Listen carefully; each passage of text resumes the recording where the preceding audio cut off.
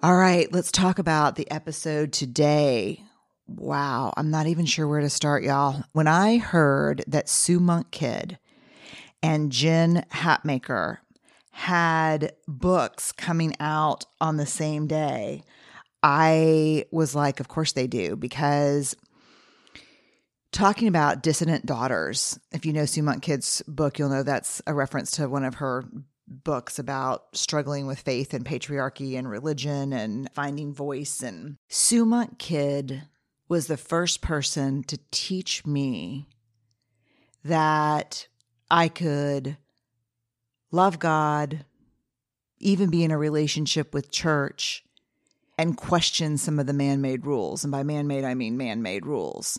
She taught me that sometimes the search for myself and my own voice was going to piss people off, and that included in houses of worship. Jen Hatmaker was someone who in recent history taught me what it looks like to find your voice and hold your ground in the midst of people threatening you, your home, your faith, not your faith, your worshiping home, which is different than your faith. What happens when you're threatened with a loss of belonging and you have to choose doing what you believe is right and in alignment with your faith and belief versus what the man-made, again, parts of faith and belief say. So what I've done is I've combined these episodes. So I'm going to talk to Sue Monk Kidd first, then I'm going to talk to Jen about both of their new books and also just about their lives and who they are as, to me, incredible guides for me on my journey. So let me just give you a little specific information about Sue Monk Kidd.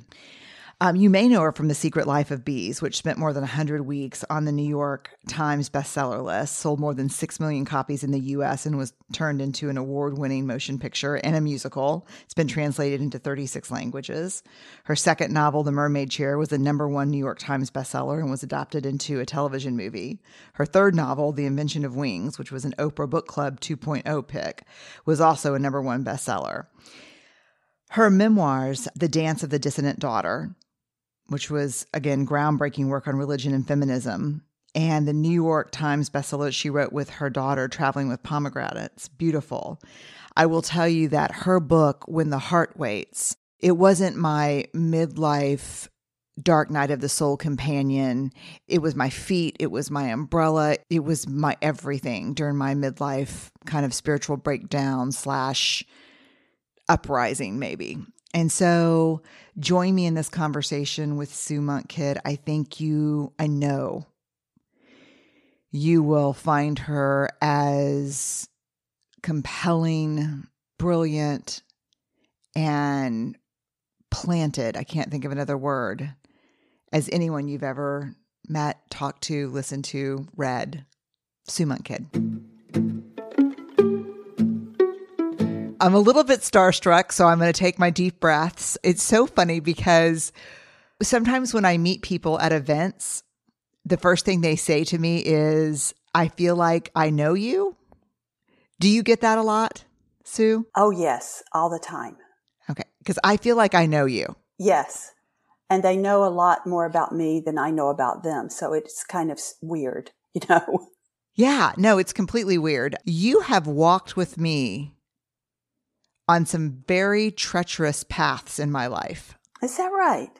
Yeah. So let me start by saying thank you. Oh, you're welcome. Man, have you been a guide for me. I have to start with a couple of quotes that I keep near and dear to me, going all the way back to When the Heart Waits. Tell me about that book for you. I think every book I write is a scary prospect, and I keep upping the ante all the time.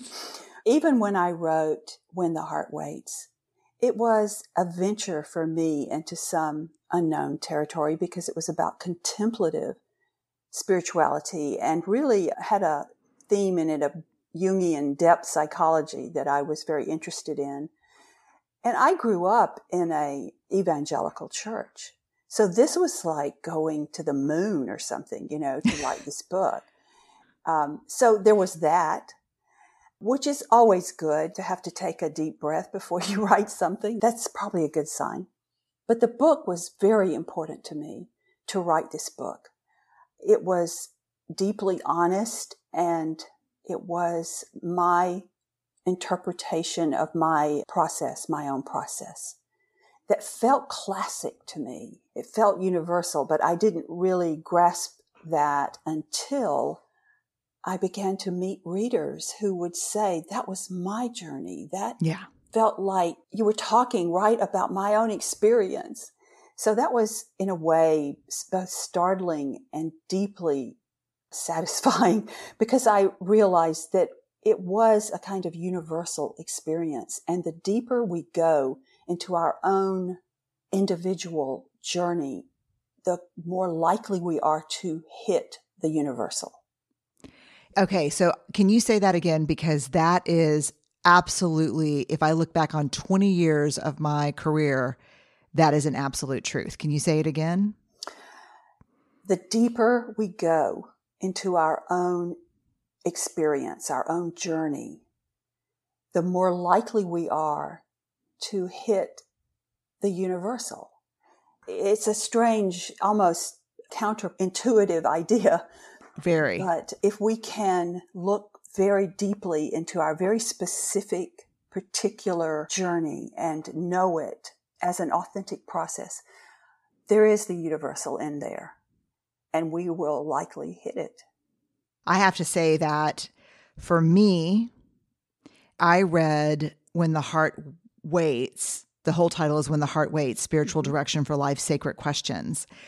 I read that during my midlife unraveling, when I just couldn't carry the armor anymore. The perfecting and the pleasing and the proving was too much to bear. And it literally sat on my nightstand, and I had to be able to see it when I woke up during that crisis, because if I didn't see it, I felt untethered. I want to read just a couple of quotes to you from that book, your words.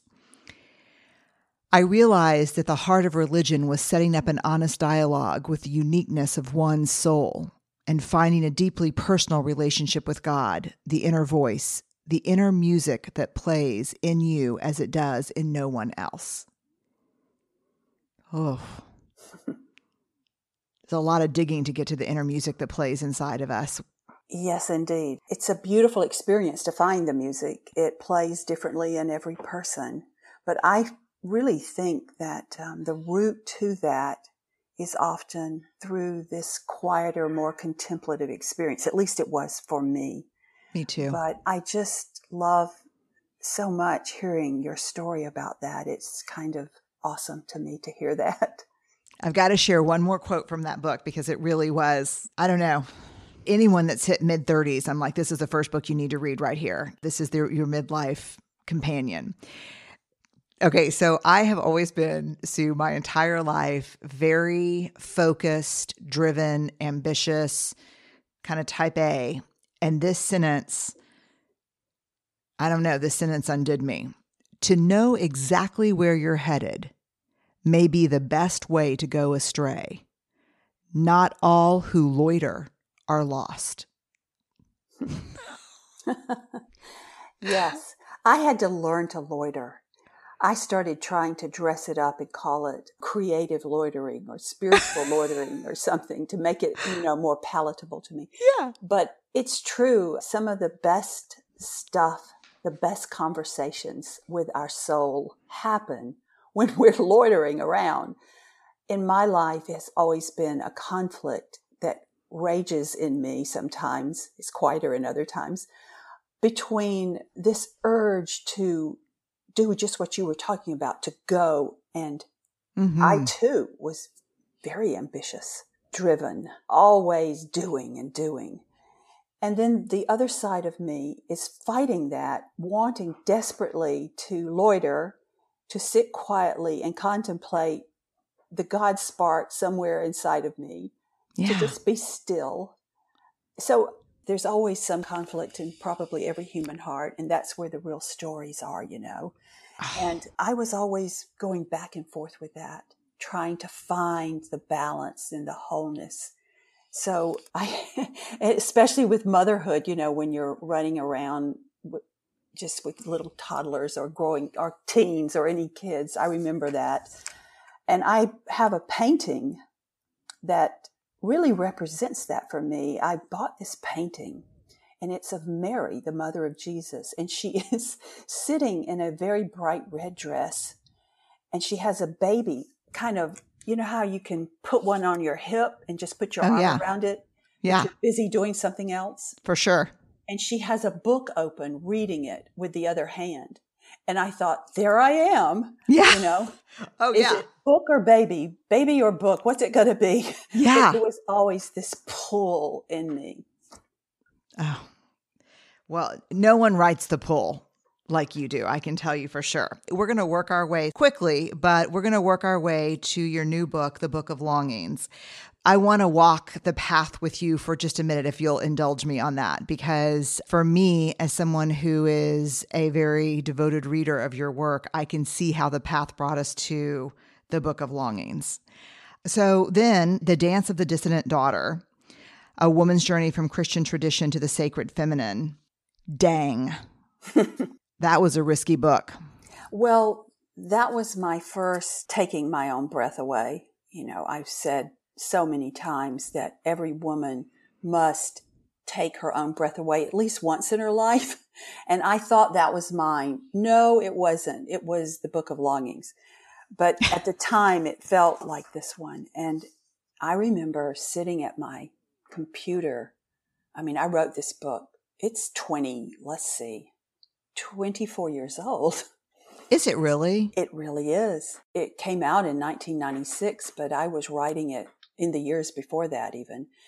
And I remember sitting there writing these things and thinking, I cannot believe I am writing this, but by God, I'm writing it. Yeah. You wrote it. Let me read a quote from you that's one of my favorite quotes. And there's so many. That book is more highlighted than it is not highlighted for me. You write, this is The Dance of the Dissident Daughter. There is no place so awake and alive as the edge of becoming. But more than that, birthing the kind of woman who can authentically say, my soul is my own, then embody it in her life, her spirituality, and her community. It's worth the risk and hardship. Yes, it is. You wonder at times, but yes, I think that is speaking of universal or classic, archetypal woman's journey right there. Yes, that's it. All of it right there in that quote, right? Yes, it's coming to own our own soul, to find our belonging in ourselves, to belong to ourselves, and to know ourselves, and to voice that, and to stand by that. It's all a journey. Okay, so then let's talk about the crazy success. Your next book, The Secret Life of Bees. Yeah, who would think? That was such a surprise. Was it? Oh, yes. Of course it was, because it's my first novel. I remember telling my mother that I just wanted to write a book that would be respectable and she would like to read and it would have a nice little readership. I never in my life imagined it would have that many readers in the end. I have the stats somewhere in here. Hold on, let me look. Spent more than 100 weeks on the New York Times bestseller list, sold more than 6 million copies, which is completely rarefied air. The rarest of rarefied air. And turned into an award-winning major motion picture and a musical and has been translated into 36 languages. What is it about that book that speaks to us so I don't beautifully? know. I've tried to think about this, and I think there are mysteries about what resonates in people. But that book is about, for me anyway, it's about the search for a world mothering spirit in us. It's about goodness. It's about finding love. It's about finding a home where you least expect it. Maybe not the one you're born into, but the real home. These are our longings, our yearnings in the human soul. And so it must have resonated very deeply with people. If I could write a book that touches the soul, then I'm happy. I mean, people talk about learning things from novels, and I'm all for that. I want people to learn things from my books that they didn't know, maybe. But what I really hope for is what Kafka called the ice axe on the frozen sea. I want it right in the heart to touch the soul if I possibly can. That's where life is transformed and enlivened, where we come alive or go on a journey or start the conversation with ourselves. Yeah. World mothering spirit. For me, the ice axe on the frozen sea, which is such a beautiful quote, The Mermaid Chair, your next book. Wow, I got to the point where I had to be willing to smell the marsh to open that book. You just took me into this marsh. And it wasn't just the physical marsh. It was emotional marsh for me. Oh, that's interesting, Brené. Huh. Tell me what that book meant to you. Yeah. Well, I have as I said, this contemplative side, and I loved to hang out in monasteries, believe it or not. I loved them. And Thomas Merton, who was a Trappist monk, very significant in my formation, I guess you'd say, spiritual formation in my life. Reading his writings, I began my, what I'll call my contemplative journey when I was 29. So the whole monastic world was just vivid for me. You know, Merton had an interesting experience in the later years of his life where he fell in love and had a relationship of some sort with a young woman that brought his feminine side alive. I mean, it brought Merton alive in some interesting ways, and a lot has been written about it. So I thought to myself, what if I reverse that? And I tell the story of Jessie, who's been in midlife marriage and who falls in love with a monk. What kind of crisis would she land in? How would she respond to that crisis? What would it do to her marriage? What would it do to her soul? Plus, I get to write about the whole monastic environment. So that pleased me. So that's what I did. I see that story as a woman's search to belong to herself. That's how I see it. Oh, it was. Yes, I can see that completely. Yeah. I mean, there's a line in it where she says, all my life I had tried to complete myself with other people, and now I just want to belong to myself. And that is part of the journey too, you know, just it's a different, more complex kind of belonging. I mean, of course we want to have belonging with people, but the ultimate belonging is with our own soul. And that's the really long walk, right? Oh yeah. The tough one. That's the tough one. Okay. I want to go to, because I want to make sure we can talk about this new book, because man, did you just take it on. Tell me about writing with Anne, your daughter, and traveling with pomegranates. So my daughter, Ann Kidd Taylor, and I wrote this memoir together, which we call a mother-daughter story, but it's also a story of two women at opposite ends of life. I mean, yeah. Ann was right out of college, and I was turning 50, and we went off on this journey together to Greece. And it turned into this extraordinary experience of refinding one another in our lives in new ways. As adults, right? It was different. Yeah. That's right. But it was also me searching for my third act, I guess you'd say. Mm-hmm. I was at a creative standstill, sort of. My writing had gone to seed, and Anne was looking for what she was supposed to do with her life. I was looking with what I'm supposed to do with the rest of my life.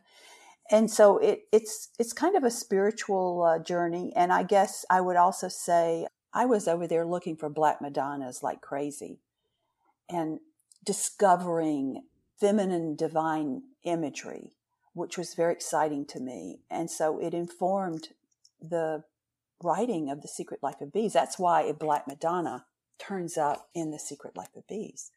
So that was a rich experience and many layered memoir, I guess. How was the creative process of writing together? Very interesting.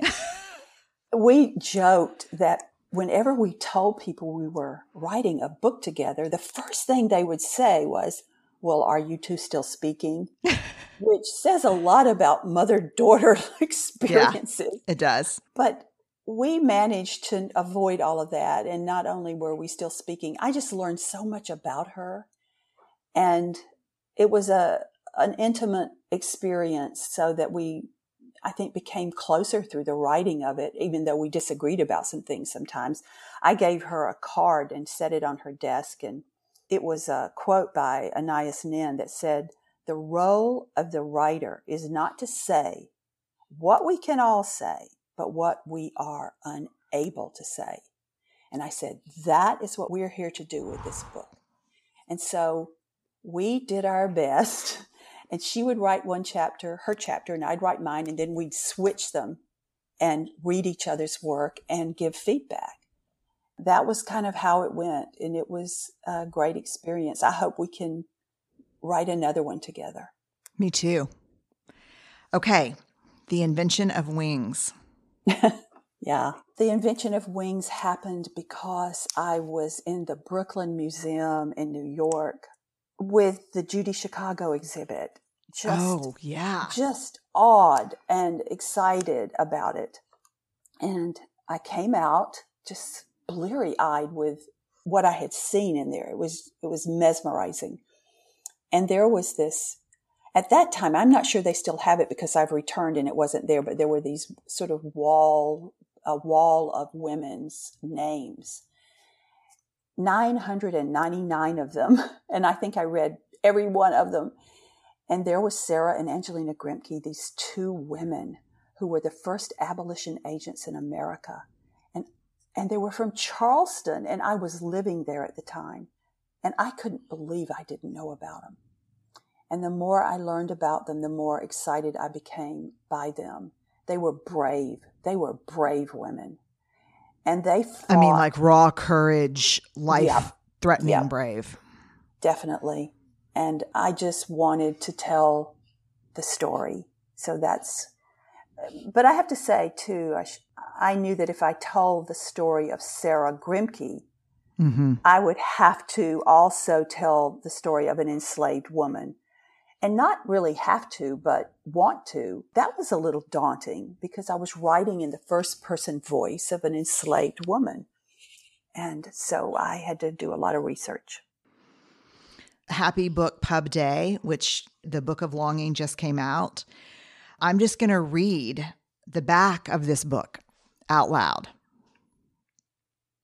And then I'm going to try to catch my breath. Okay. I am Anna.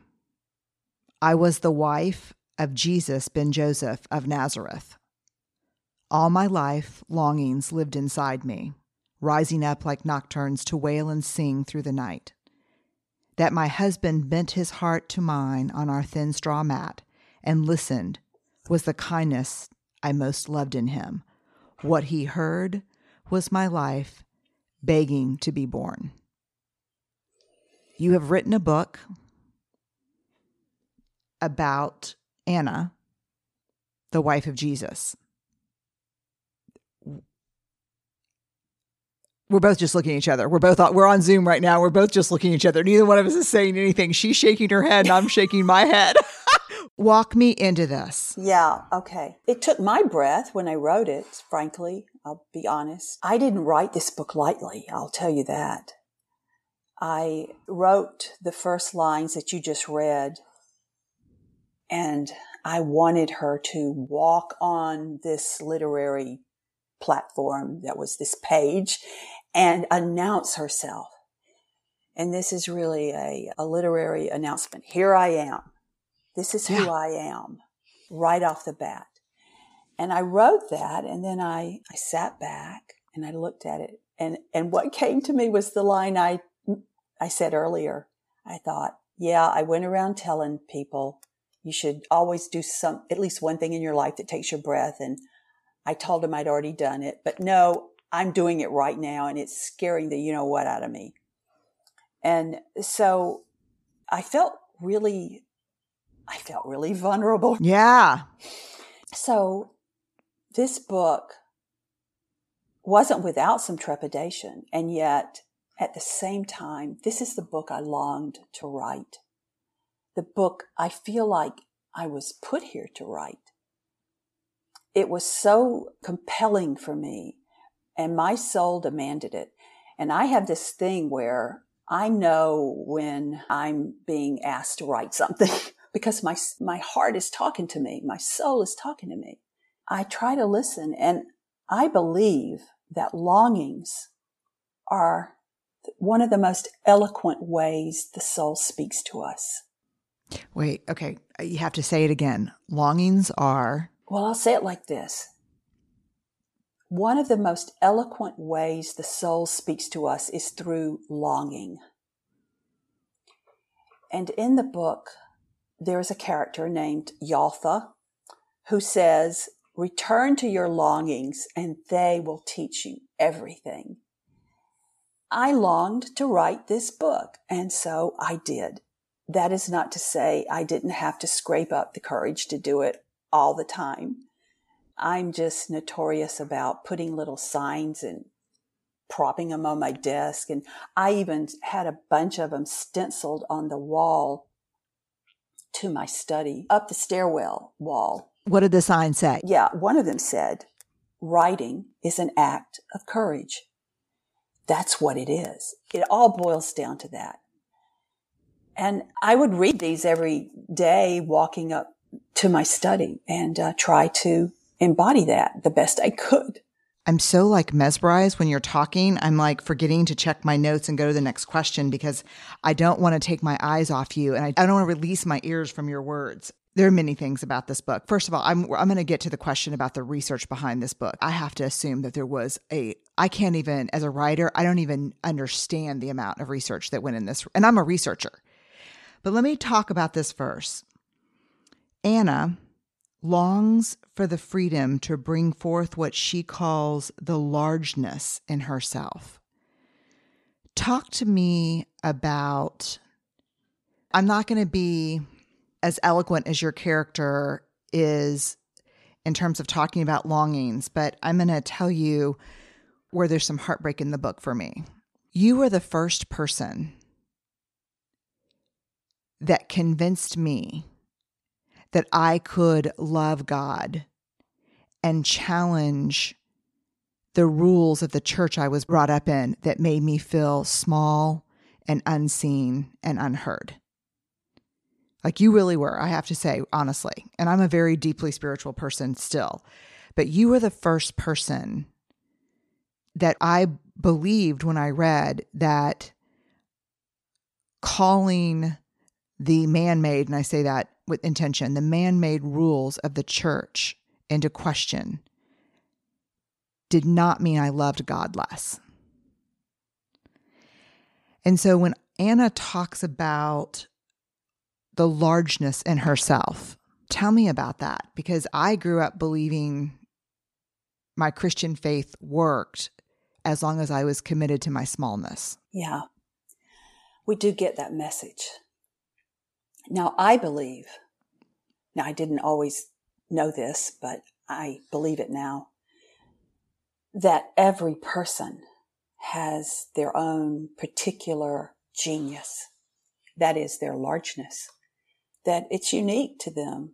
It's not that we're special, it's that we're unique and we all have this, I call it the particular genius. And bringing it forth is a life's work. You could talk about this in so many ways, different language, like we are here to create our soul, or we're artists creating our souls. I mean, people speak of it in lots of ways. But I think of it as this inner part of us that we bring forth. And I think we fear it. And this is what Anna says in her prayer. She says, "Bless the largeness in me, even when I fear it."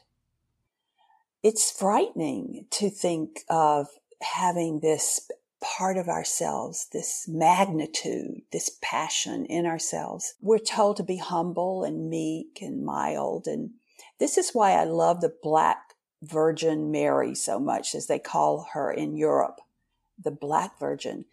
I'm not real fond of the virgin part, but I do like the Black Madonna. And she is fierce, and does not have the dipped chin and the humble face and the lowered eyes. She looks you straight in the eye. She places her fist on her knees, and she says, "Here I am. Here's my largeness." I think women need a little more of that. Now, it's not to say that we are being arrogant or thinking too highly of ourselves. I think we contain that in the right way, because it's, I think, God-given, what is in us. And we're here to create that. I think probably someone asked me one time, what does the soul do? And I thought, how in the world do I know? But what came to me, and I just blurted it out, was the soul loves and the soul creates. And one of the first things the soul learns to do is to love life and to love our own self and our own life and everything around us, but to create not just tangible things outside of ourselves, but within ourselves. That is to work with our largeness. And Anna does that through the whole story. She is trying desperately, longing desperately to bring forth her largeness as a gift to the world, really. Tell me about the research behind this book. Oh, my Lord. How many years? It had to have been years. Well, I started, before I started writing a word, I researched 14 months. And that was like going to school every day for about 8 hours, I bet. It was a lot. And there were days I thought, what have I gotten into? But mostly, I really loved the research. In fact, got almost where I couldn't stop. Oh, yeah, I know that. Yeah. I had to have someone, my daughter, tell me. She did an intervention and told me I had to stop studying the aqueducts, the Roman aqueducts in Galilee, and get on with it. It was getting bad. But mostly what I had to research, or I'll say spent the most time on, was the scholarship of the historical Jesus. That was, so compelling and amazing to study that. Brené, what I was interested in doing as a novelist was talking about Jesus' human side. Yeah. I wanted to portray him as a man, a human being, and let us see what is possible. I just read, during my endless researching, I read the work of Marcus Borg. Oh my God. He's amazing. Well, Steve and I call ourselves Borg-again Christians. Well, I am. Count me in. Yeah. And I came across something as I was trying to grapple with the question, how does a person write the character of Jesus? Mm-hmm. I'm putting words in his mouth and I'm doing all this. It really kind of does take your breath, or my own breath. And I came across something Marcus Borg wrote, and he said, there is the pre-Easter Jesus and there is the post-Easter Jesus. And I thought that was absolutely fascinating. And by that, he meant that the human Jesus, the one that was born around 4 BCE and lived and died somewhere around 30 CE, was a real human being and an extraordinary one. And we have somehow lost touch with that because it has been overshadowed by how much emphasis we have put on his divinity. And, the church doctrine basically is that he's fully human and he's fully divine. But I think most of us have just seen him as divine. And Marcus Borg's point really was that by losing touch with the humanity of Jesus, we have lost the possibilities of what humans are really capable of. Mm. And I just thought, that is it. That's how I want to write pre-Easter Jesus. The post-Easter Jesus is this divine reality that he later became through his followers. So telling the human side of Jesus in those lost years, they call them the unknown years of Jesus, was really thrilling. Have you had tough feedback from people who question whether you should be writing this or not? Well, I'm sure there will be. Yeah, it's new. Yeah. I mean, let's give them time. It hasn't really happened that much yet, although I have gotten a few comments, through social media. I know one woman explained to me that she was a Catholic and a good Catholic. And she said, I think you must go to your nearest Catholic church, wherever it might be. You must go kneel before the Blessed Sacrament, and you must ask God's forgiveness 3 times, and then you must write a retraction. Oh my, okay. So she was very specific in what I needed to do about it. But yes, there will probably be some controversy about it, but I'm used to rocking boats a little bit. And I went around the controversy block with the Dance of the Dissident Daughter. Oh Yes. Boy, when I was not as able or ready to take it on as I am now. So you learn. Yeah. And you know what? Maybe that's an inherent part of taking your own breath away. Yeah. Is speaking your heart. The only 2 words that I have for you really are thank you. Thank you for the longing, but also thank you for your courage. Thank you for giving me personally permission to be a woman of faith, but also to be in my largeness and to challenge ideas that I just felt like were unholy based on their merit. What a gift you've given us in this book and in all your books. That's so gracious, so generous. Brené, thank you for that. I just mostly want to tell a story that sweeps people up, but takes them where they need to go in their lives. And Anna follows her longings. That's what she does with the help of this aunt, Yaltha, who is her lifeline and her cohort. And she encourages her audacities, I guess we'll say. God, we need aunts like that, don't we? Oh, man, do we ever. I wish I'd had an Aunt Yaltha, and we all need one. I discovered my Aunt Yalthas later in life as my girlfriends. Mm-hmm, and, me too. I have Terry, Tricia, and Curly, and they are my Aunt Yalthas. And they bless the largeness in me, and we bless the largeness in one another. And we say, yeah, go for it. We try to make each other do audacious things and believe in our largeness. And I think that's God-given, that largeness. And so what should be blessed, Oh, yes. It's the holiest part of us, don't you think? I do think it is holy. And I feel like not only do we fear it, we don't even believe in it. Yeah. So we have to come to believe that there is so much more in us than we can even imagine. And we all have some passion to bring forth. So Anna, our protagonist in your new book, The Book of Longings, tell me her prayer one more time, and then we're going to do a rapid 10 questions. Well, there's several lines, but I'll give you 2 of them. Mm-hmm. I'll just say quickly, she wrote this prayer in an incantation bowl, and that becomes a central icon in the story. And what she writes in her bowl is, bless the largeness in me, even when I fear it, when I am dust. Sing these words over my bones. She was a voice. Oh, God.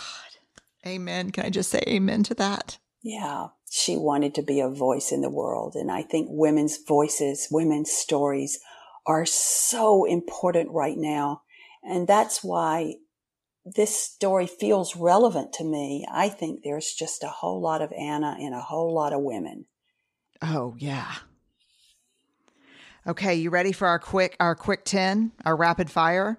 Let's go. Okay. Number 1, fill in the blank for me. Vulnerability is? Taking off the armor and being who you are.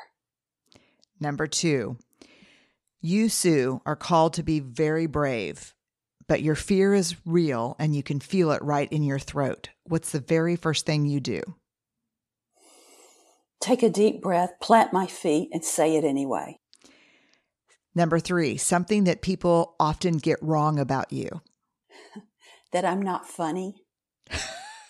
I'm really funny. Yeah, you have to, because you write funny too. I mean, like, you don't write funny, but you write humor so well. People think I'm very deep and spiritual, but I'm really funny. We could have a whole podcast about that. How people think deep and contemplative and spiritual and funny are mutually exclusive, when I think funny is a prerequisite for contemplative and spiritual. Okay, number 4, the last TV show that you binged and loved. Killing Eve. So good. Okay. Yeah. 5, favorite movie. Oh, wow. That's not too rapid. Let's see.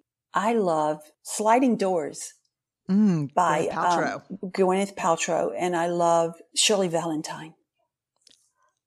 Oh, Shirley. If you're listening right now and you've never seen Shirley Valentine, I have to tell you, I own it, and everything from VCR to DVD.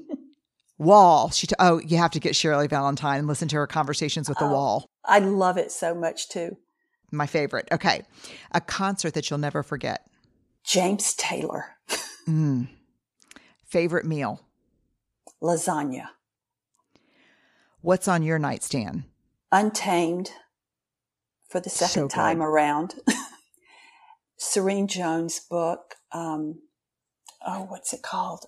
Something Grace. I blew that one. But that's okay. We've got the author. Okay. A snapshot of an ordinary moment in your life that brings you true joy. Oh, sitting in my little circle outside in my backyard with my dog Barney and my husband Sandy in our rocking chairs, listening to the creek. Heaven. Heaven. Last one. Tell me one thing you're deeply grateful for right now. Talking to a friend. Expressing what is inside of me and being able to voice it and having it heard. Thank you. Oh my God.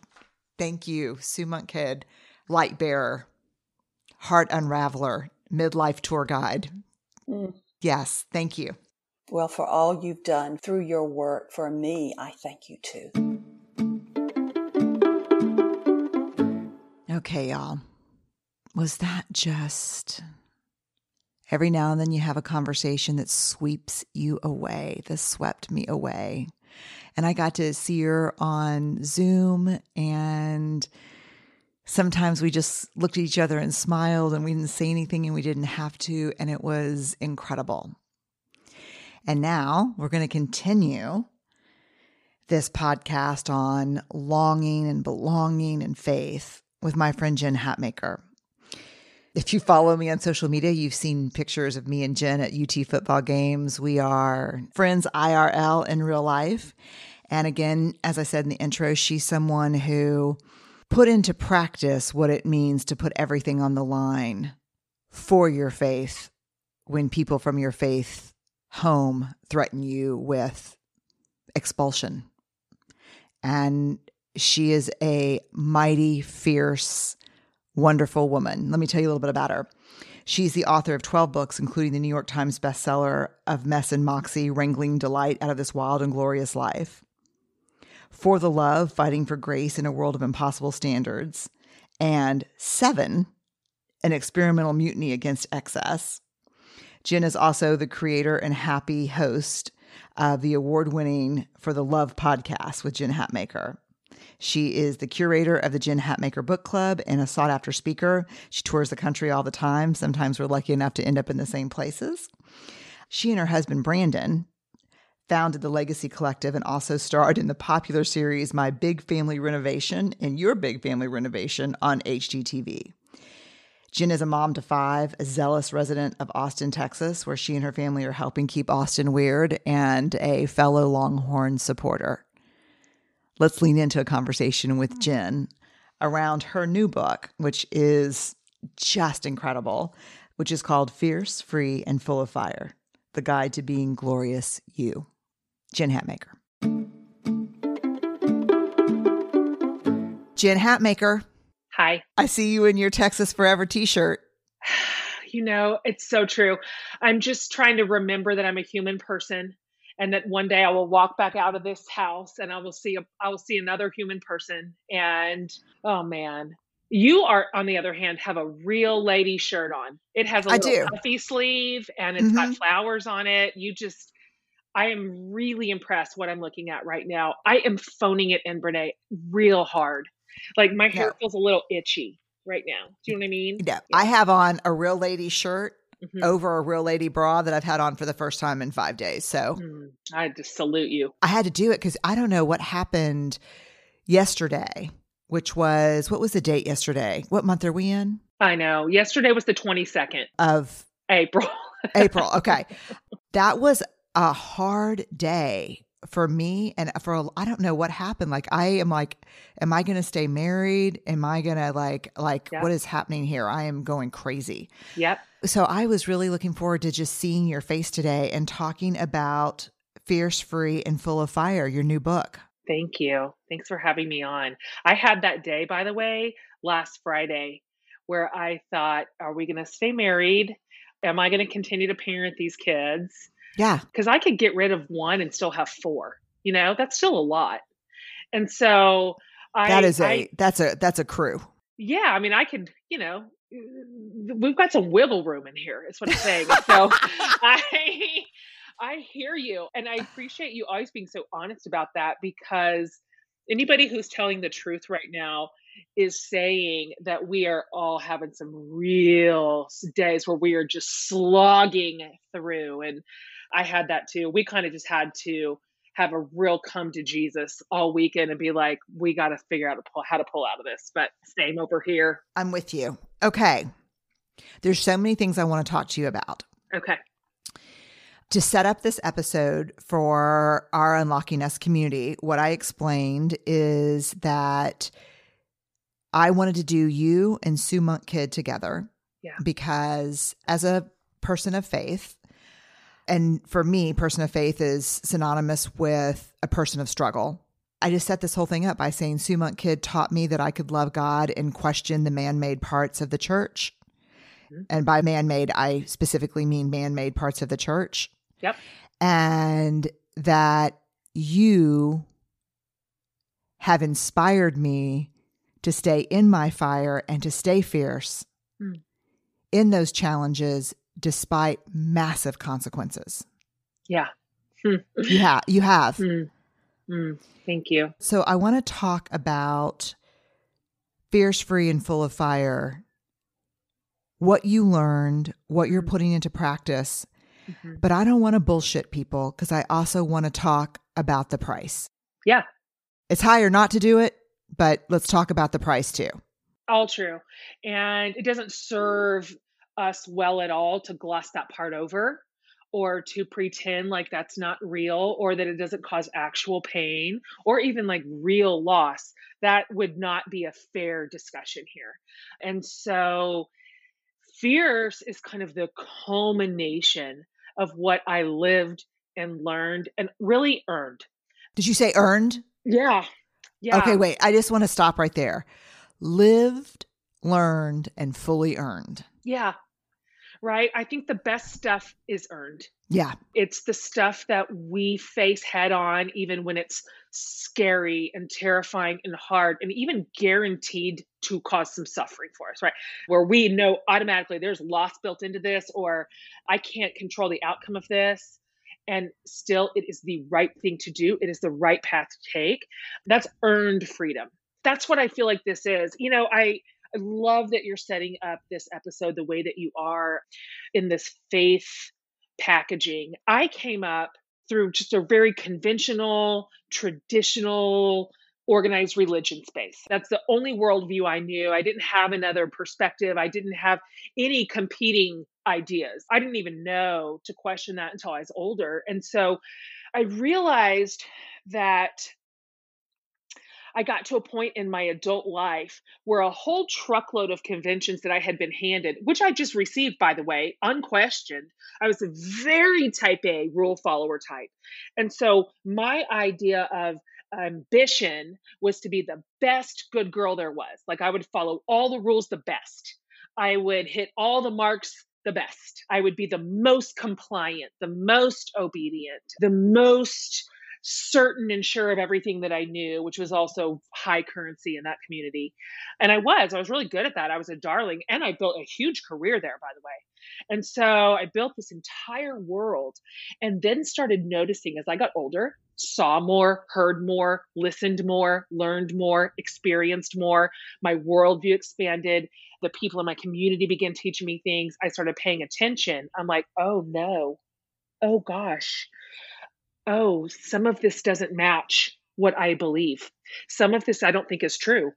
Some of this is built on systems of injustice and white supremacy and misogyny and patriarchy and homophobia. And now what am I going to do? Because I'm like a poster girl over there, right? So, but let me ask you this. I want to slow us down. What did that physically feel like and emotionally feel like for you? If y'all could see Jen right now, every therapist will know this. She's in full on face rub. She's wiped the eyebrows off her face right now. I want to know what the inconsistency felt like for you emotionally and physically. Thank you for asking that question. It's a good one.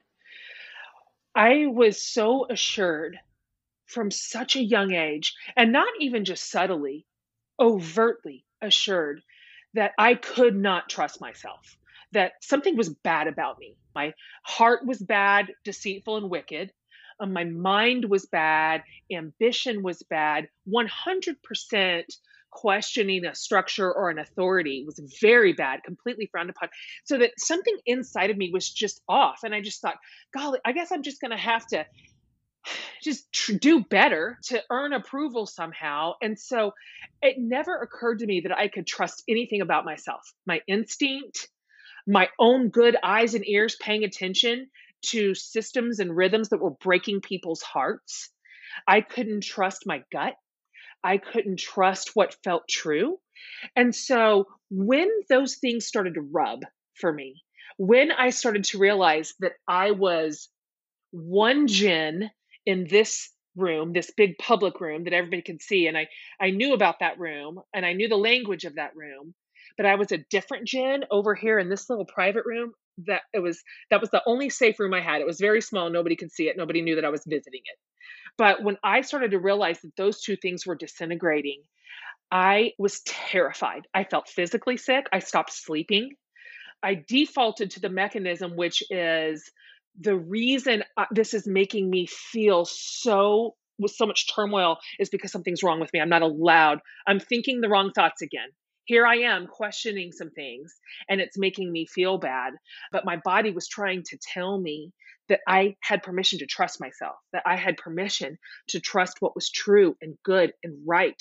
And when something I was handed and I was told this is true and good and right, but what I see at the other end of this is pain and suffering and loss and sorrow and exclusion, it felt terrifying to question. I didn't know that I could. I didn't know other people had. I was still in the private room, I was in the private room. I didn't know. I didn't know I was allowed. But what a system where it tells you all the rules and then tells you if you start to question them or something feels off and you feel sick, it's because you're questioning them. I mean, that is a good system. That's a winner system. That's like a winner football playbook right there. I mean, it's just a built-in mechanism right there. Yeah. To assure you that you are off the path. And it works. It's very, very effective because here's the deal, Brené, like we're talking about this in a faith context, but I bet a lot of women can understand this because we have these subgroups, these subcultures that we are a part of, and they all have their own set of rules. They Yeah. all have this set of expectations, and we know what they are. Like, I knew what they were. And in my world, and I don't think it's just mine, I think this is in a lot of spaces actually, the currency was belonging. And so I knew For when sure. I hit my marks, when I give the room what it wants, I get to belong. That's my prize. That behavior will be rewarded. But these types of behaviors, the ones that I had over in my little private room, the questions that I was asking, the systems I was pushing on, the doctrines I was re-examining, if I bring any of those behaviors in the private room to the big public room, belonging will be the first thing that gets revoked. That's the punishment. Yeah. And I knew it. Yeah. Now you're into neurobiology too, because now you're into the need to belong Yeah, is hardwired in us. So that's right. So you're in your room, you're physically sick, you're not sleeping, you know something's wrong. Tell me about the cascade of decisions you have to make and how that plays out. Here's the thing. Women will just never, ever thrive. We will not flourish if the cost of belonging is our silence. Like, we can keep it up for a while, for a while. And I did. I patchworked the thing together. Me too. It was all starting to leak out, because it does. It was leaking out and it would cause a lot of turbulence. And my community would be like, nope, those are not things we say. Those are not people we align with. These are not questions we ask. And it would be so swift and so punitive, which I knew. So then I would spend 2 or 3 weeks just being unimpeachable. Do you know what I mean? I will just be absolutely adorable. I will be charming. I will say something that cannot be disagreed with. I will hold the thing together somehow and kind of repair it. So I had all these little stabs in the fabric that I knew just ultimately would not hold because I couldn't handle it. So I got to the point where I said, okay, I see now. Jen, you are either going to get to hang on to your career as you have built it and where you've built it, as you know it, or you are going to get to hang on to your integrity, but you do not get both. These are incompatible. So you pick. And I picked my integrity, and I decided that the cost of my silence was too high. The cost of my integrity was too high. I couldn't pay it. I couldn't pay it for another day. So I just said, if the whole thing burns, if not one bit of it ever gets rebuilt, and I didn't know if it would, I had no idea. I didn't know if I would rebuild. I didn't know where I would go. I didn't know who would have me. I didn't know what other kind of community I would land in. I didn't even know if that was a thing. But I just said, even if it isn't, there is a comfort in being true. It is its own reward. Integrity is its own reward. And it was. And it held. It held me tight. It held me fast long before anything recovered. Tell me about the decision. You made a real decision. This was not a theoretical exercise. Yeah. You made a decision, huge financial consequences, huge career consequences. Tell me what the decision was. Tell me what you decided and how things fell apart. Right. Okay. So there's a big umbrella under sort of the faith structure that I was in. And it was very much, it was founded upon and dependent upon a lot of systems of oppression. Yeah. Not the least of which is patriarchy. I mean, that's right. That's its whole skeleton. And racism. I mean, there was a lot in there. And so I started to notice that my allyship with people of color was creating a ton of turmoil. That just the white fragility inside that conversation was untenable. That was the big tear. So things were starting to kind of unravel. But for me, apparently, ultimately, the straw that breaks the camel's back in that particular system is unequivocal allyship and support and affirmation for the LGBTQ community. And so that is the thing. That's the one. It can sustain, the system can sustain some of those smaller tears in the fabric, but not that one, at least not at the time. And so when Brandon and I decided that we had to pick our integrity, we had to pick this community, we had to pick justice. So this was a justice issue, for crying out loud. We knew the cost. And so that was a very public I guess, declaration, if you will. Yeah. And then the cost was immediate and fast and punitive. It was just like loss upon loss for a while. I just never thought But I we'd get mean, to the like, bottom it of was it. like, yeah, it was like Dixie Chick reaction. It was like your books. I mean, it was like they pulled your books out of bookstores. Oh yeah. And out of print, not just out of bookstores, like out of print, books that were selling and still being bought and read out of print. And then it was just, as we mentioned earlier, a complete excommunication of the community. You know, my belonging was immediately pulled. And so to your earlier point, that is real loss and real pain. It's not fake and it's not easy. And so I hope in Fierce I have told the truth about that I did not make that seem like a simple step just to get past. No, you didn't. Mm-mm. But I'm telling you, did you ever get to meet my friend, Rachel Held Evans? Did you ever get to talk to her? Do you know, all we ever did was exchange messages on Twitter. Yeah. Oh, I wish you could have known her, Brené. I do too. She was so special. Right when all that was going down and everything was just on absolute fire, just absolute fire. I couldn't even see out of it. I was just nothing but smoke and flames. Rachel called me and she had been a real mentor to me. She was one of the guides that I watched and went, oh my gosh, look what's possible. I didn't know this was possible. I didn't know this community existed. I didn't know there was a possibility of spiritual curiosity that isn't punished. I didn't know that was real. And she was a real mentor to me. And I remember she called me right in the middle of just the heat and the flames. And she goes, Jen, I'm going to tell you something that you're not even going to know that you can believe right now because everything is so scary and everything is so loud. And you're just going to have to go through that. And that's just too bad. But she was like, I promise you that when you emerge from this and what you have intact is your integrity and your goodness. She said, really and truly, it will be enough. That will be enough for you. It will sustain you. It'll hold you in this and it'll serve you later. And she was so right. The only thing, if I had any regret at all, it's that I wish I could go back and make every one of those decisions sooner. I wish that all those years that I carried tension where I was one way with this group and another way with this group, I wish I could go back and not have wasted a single unnecessary day because this is the way to live. This is real freedom and real beauty. Now I'm living in a world I didn't even know about, and it is so beautiful and so good and true and genuine and safe. This is my highest vision for women, to live like this. Okay, let's jump into one of the things I love about your new book. So let's get inside baseball for a second. Yay. New book. How do you feel around new books coming out? Mostly disastrous. Me too. Me too.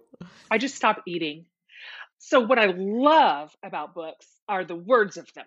That's what I love. I love the words of them, the truth inside those words, the possibility that those words hold for readers, what they can create in real life. That's what I love. I love all of that. I could just eat that up with spoons. The part where I have to tell everybody that and talk about that a lot and be like, here it is. It's in a bookstore. I just die. I just come undone and I fall apart and my team like pets me. They like pet my hair. Like, yeah. And I can tell they're handling me. Do you know what I mean? Do you know when you're being handled? Yeah. I can tell that I'm managed handled. all the time. Yeah. Yeah, I'm managed all the time. Yeah. Yeah. I manage mostly during book launches. Yes, me too. Yeah. I'll get a little email, just a little email, let you know, you're doing great. I'm like, oh God, I'm being handled. Yeah. I know it. They see me. I'm fragile. It's just, I'm not an author because I want to be a marketer. You know, I'm an author because I want to serve my community. Anyway, whatever. It's just a system that we're inside of. And I don't know how to manage it. I don't know how we'll ever get out of it. Do you have a solution? No, I have no idea. I'm the exact same way. I had to ask because I think it's almost everything you said in the beginning. As long as the words live in the small little true room, I have to kind of trust everything else is going to work out. Yeah, that's it. That's it. Yeah, that's all I can do. Okay. One of the things that you do in this book, is you give a lot of, and I love this about it, specific strategies that have worked for you. Right. For me, I think right now, and not just because we're coronavirus right now, but because we're desperate. Like we are grasping for tools right now. We're grasping for tools. So tell me about some of your favorite tools that you use to, what I would call, and from a Jungian perspective, probably integration. Yeah. One Jen, the Jen that Brandon sees, the Jen that your kids see, the Jen that the world sees, one person. That's it. Tell me about some of your favorite integration tools. I did that in hindsight. Of course, you're all in there. Thank you for giving us the tools that you give us all the time. They have served me immensely. So I got here, I looked around and went, oh my gosh, I'm free. How did I get here? What just happened? It was very, very fuzzy and it was very, very crazy. And so I looked back over, I'm going to say the last 4 or 5 years and went, who helped me get here? Who have I been listening to? Who have my teachers and leaders been? What conversations have I been learning from? What tools and resources have I served? And so it was really hindsight where I went back and started picking up all the pieces from wherever they all were and put them in one place. So literally, I shoved everything in this thing that I know. Now, I don't know if that's everything there is. I'm just one person, but it's everything that got me here. And that includes an integration on how I think about, talk to, and treat my body. So I had a variety of really incredible teachers and mentors who have led me well. And so inside the book, it's not a memoir. I hope that it is just a mighty resource in the hands of women, but it's got things like scripts and literally conversation sentences to put in a conversation that is hard. And these are things I just kind of amassed. I've got a lot of stuff from you. All your work on true belonging is everything. It's absolutely everything to me. It's exactly what we're talking about here. And so your work on true belonging served me so well. Like I remember the first time I read a couple of paragraphs where you defined true belonging and what that meant. And I just remember thinking, that sounds like a dream, but maybe an impossible dream because of the cost built into it. And yet here we are. And so hopefully it's hard to just shine a light on areas of disintegration for women without offering a path. Because then it's just depressing. I agree. It is depressing. Because we know those places. We know the places that rub. We know the places we're lying. We know the places where we are pretending and just keeping the temperature stable in the room that somebody else wants us to keep. We know what they are. It's not a mystery. So hopefully, I hope that women will finish it and close the last page and feel like, I know what to do. Like, I know where to go. I know my next steps. One of the things I love that you write about is be okay with wobbly beginnings. Yeah.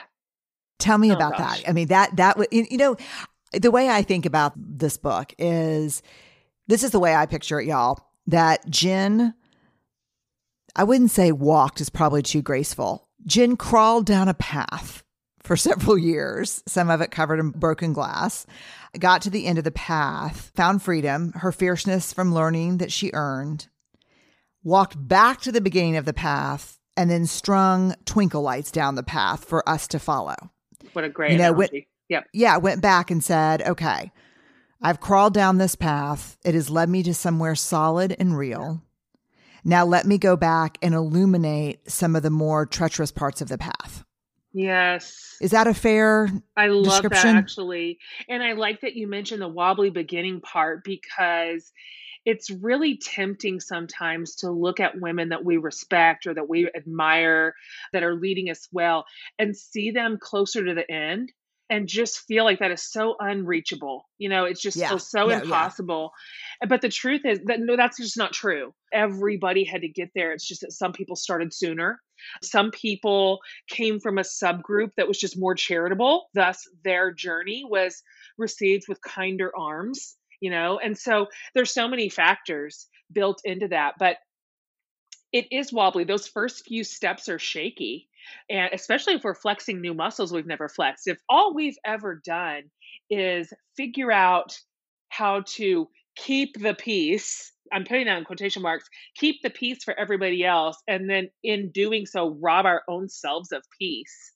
Then when we finally decide that we have the right to our own ideas and convictions and desires and wants and needs and boundaries, those muscles they're going to take some working.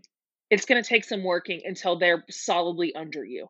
And so that's okay. Like, I don't think we ever disparage those first few steps. Those are the bravest steps. Look, sometimes I want to go back to Jen of 5 years ago, the one who was scared as shit and staring down what was inevitably going to be a lot of loss, but still on the other side of it, still very much succeeding, very much beloved, right? Very, very centered and privileged and favored in my group. I want to go back to the Jen that decided to let it all burn for the sake of honor and integrity and hug her. I want to be like, oh, those steps were so wobbly. Oh, you were just like literally falling on your face. But you did it. Like, you did it. And so I want to say that to women too. Those very first few steps down the path, you're taking them. You're on it. You've laced up your shoes. That means something. It means something. It means something. It means something. One step at a time may be slow, but it will get you somewhere. And so I honor it. I honor the movement. Like, I honor every single step that you earn. You know, one of the things I've been thinking about a lot, I've only been doing the podcast for maybe 2 or 3 weeks, 4 weeks, maybe. I don't even know. How long are we in? 4 weeks. And talking to you, talking to Alicia Keys, Tarana Burke, Glennon, talked to Sue Monk. One of the things that has really struck me, and I think it struck me probably kind of pierced my heart a little bit when reading your book, the new book, Fierce, Free, and Full of Fire, is when women say, I can't afford to pay the price. I can't afford to pay the price of, if I stop proving, stop perfecting, stop pleasing, I can't afford to pay the price. As if there's not a price being paid now. Every lie is costing somebody something. The question is, oh my God, say that again. Every single lie we are telling or protecting. Maybe it's just in our silence that we're protecting a lie, but it is costing somebody something. So the question is, who is benefiting from this lie and who's paying the price? Because it's never neutral. It is never neutral. There is no status quo that values justice and truth. They are counting on our submission and our silence and our complicity so that power differential stays in play, right? If we're waiting on systems to overturn themselves, we're just going to go to the grave in an unjust world. So this work is ours to do. And those lies cost us something. They cost a woman her heart and soul. They cost her her own agency over her own damn life. That cost is too high. That price is too high. You know how this... I'm with you. Too high. It's too high. Here's how this gets clear for me, Brené, and you will understand this. I breathed this air my whole life. And so it is so much work for me to undo this as a grown-up. I have to just pull and unravel and just tear it, all the fabric of all this. It's hard to unlearn it and then relearn. Yeah. And so that makes it sometimes hard for us to believe that we are worthy of this, that we are worthy of our own truth. We are worthy of our own life. We are worthy of our own authority and possibility and freedom. But here's where this gets clear for me. Because I'm telling you, even as I'm talking to you right this minute, I have a mean little voice right here in my head being like, but do you? I do. That voice is so mean and I've had it for so long. But when I think about my daughters, when I think about them, the clouds part. Because then I go, wait, aren't they worthy of ownership? Aren't they worthy of freedom? Aren't they worthy to be inside relationships and systems and structures and faith communities that are true and real and good? 100%. Would I ever want them to shape shift just to keep a power differential intact? Comfortable. Here's the thought. Like, I can't even stand it. I cannot even stand it. And so this is work I think we do right now in our generation, and we pass it on to our daughters in strength. Hopefully, they will read this book that I just wrote in a few years and just not even get it. Like, not even get it. Like, what's she talking about? Yeah. Who wouldn't Like, it tell must the have been truth? bad back then. Yeah. Yes. I hope it is absolutely obsolete for the next generation. So here's my other one thing I want to talk to you about before our Fast 10. You write in this book that we don't have to choose between home, parenting, and, you know, what I guess Sue Monk Kidd would call our largeness, our individual genius and gift that we're here to find and explore. Are we really still we are still having that conversation, aren't we? It's maddening. I believe we're on the downhill slope of that. Okay. That's my best hope on my best day. The reason I think that is because of my daughter who's 20. Because she's like, what? What are you even talking? What are you talking about? It would never even occur to her to operate inside those sort of structures. So I think we're on the downhill slide here.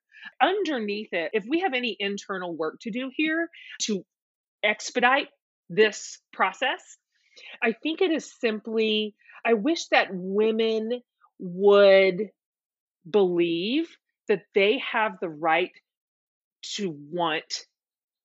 They have the right to want. They can want. I mean, you can leave it right there. They can want. They can want big. They can want something like in real hungry, blazing ways. They can want it with ferocity. That is beautiful and wonderful. And that sort of feminine wanting has deeply served the world. I mean, that has created so much human flourishing. And so I hope women can learn to trust that, oh no, you get that. You get to want something as wild as the day is long.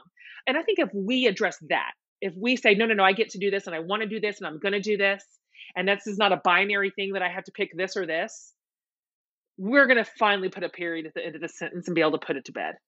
My daughter, who's 20, our daughters are the same age. Yeah. On her 16th birthday, was it her 16th birthday? No, it was Mother's Day when she was 16, wrote me a card that said, "Thank you for showing me that I can be ambitious and be a good mom." Oh. Yeah. And she said, "I know you Everything. hate missing some games and I know you hate that, but I don't want to ever have to choose. So thank you for that." And I still have the card, and it's, that's everything. It is everything. It's the thing I hope she does better than me is less guilt about it. Like I'm doing it, but I still feel I'm still hard. And when we both travel for a living, so that's hard. You ready for my rapid 10? I sure am. Okay. Number 1, fill in the blank for me. Vulnerability is worth it. 2, you, Jen, are called to be brave, but your fear is real. It's right in your throat. What is the very first thing you do? I gather my girlfriends on my porch and force them to talk me into courage. Awesome. Something people get wrong about you. Oh, that I am not tender, that I can handle anything. Nothing hurts. Jeez. I hate that one, just speaking personally. They think the same. Yeah. Yeah. Hard. Last show you binged and loved? Schitt's Creek. Favorite movie? Notting Hill. A concert you'll never forget? Aerosmith. Favorite meal? Oh,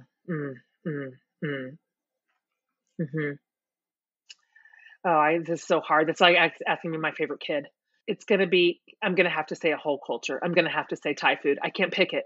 I want the whole thing. I want the whole buffet. You got it. Yeah. What's on your nightstand? I'm trying to decide right now if I can tell you the truth or lie, but I've decided to tell you the truth.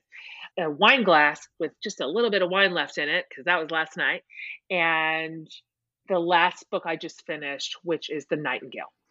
A snapshot of an ordinary moment in your life that brings you real joy. That's a good one. Being in my kitchen with a knife in my hand, an onion on the counter, chopping away. Last one. One thing you're deeply grateful for right now. Oh, man. I am so grateful for the goodness of people. It's just coming out everywhere right now. I can't Mm-hmm. even open my phone without seeing the most beautiful stories of connection and love. Can I tell you the quickest story? This Yes, is so please. short. It's so short. But, Fierce just came out on Tuesday. It's a brand new baby. And it's such a weird time to release a book, and I don't recommend it. And so, everything that we kind of built around it was canceled and not possible, and everything's virtual and remote. So, and that included release day. So my girlfriends who live 50 yards this way texted me on Tuesday, the day it released, about 4 o'clock, and said, "Come outside, let's take a walk. We want to celebrate you. We'll take a socially distanced walk. We just at least want to see your face and cheer on the book and say, yay, we see what you've done." And so me, no clue, absolutely no clue. I'm like, ugh, you guys, it's hot. And they were like, "Okay, we'll make it short." I'm like, "Oh, you guys, I just have on flip flops." They're like, "Oh my God, like, well, it'll just be a stroll." And so they're like, "Come outside." So I start coming outside, and the way our house is situated, I can't see anything. I can't see the road. I have to almost be to the road before I see. And first of all, it's weird that Brandon's following me. I'm like, why is he following me? What a weirdo. And why is he filming me? That's weird too. And I start getting out to the street, and I can't tell what's happening. First thing is my ears. I hear all these little bike bells. Ding, ding, ding, ding, ding, ding, ding. And I see my friends, and they're dressed weird. They're dressed up, and their bikes have all these streamers on. I'm like, oh, well, that's cute. They did like a cute little thing. And then I like see somebody dressed in a big dinosaur costume. And then I see my mom. I'm like, why is my mom here? Then I see my sisters. Why are my sisters here? And I get all the way out to the street, and I look down. There are cars wrapped around the block, and it's everybody who loves me. And they have signs and horns and confetti and banners, and they are screaming and they are honking, and they're driving by me slowly, and they're jumping out and putting gifts in a socially distanced bucket for me. And I'll just never forget it as long as I live. Like, it was the most incredible moment. And I'm like, everything that matters will last. Our love for each other, our connection to each other, the way that we love and serve and cheer one another, all that, none of that is in jeopardy right now, even in this weird quarantine world. That stuff is finding a way to bubble up and rise up and still like just absolutely fill our hearts with joy and love. And so that is giving me hope right now. People, they're still good. They're still They're out still there. good. We'll They're get still to hug good. them soon. Jen Hatmaker, thank you so much. And thank you for the good work in this book. We love it. Thanks for having me on.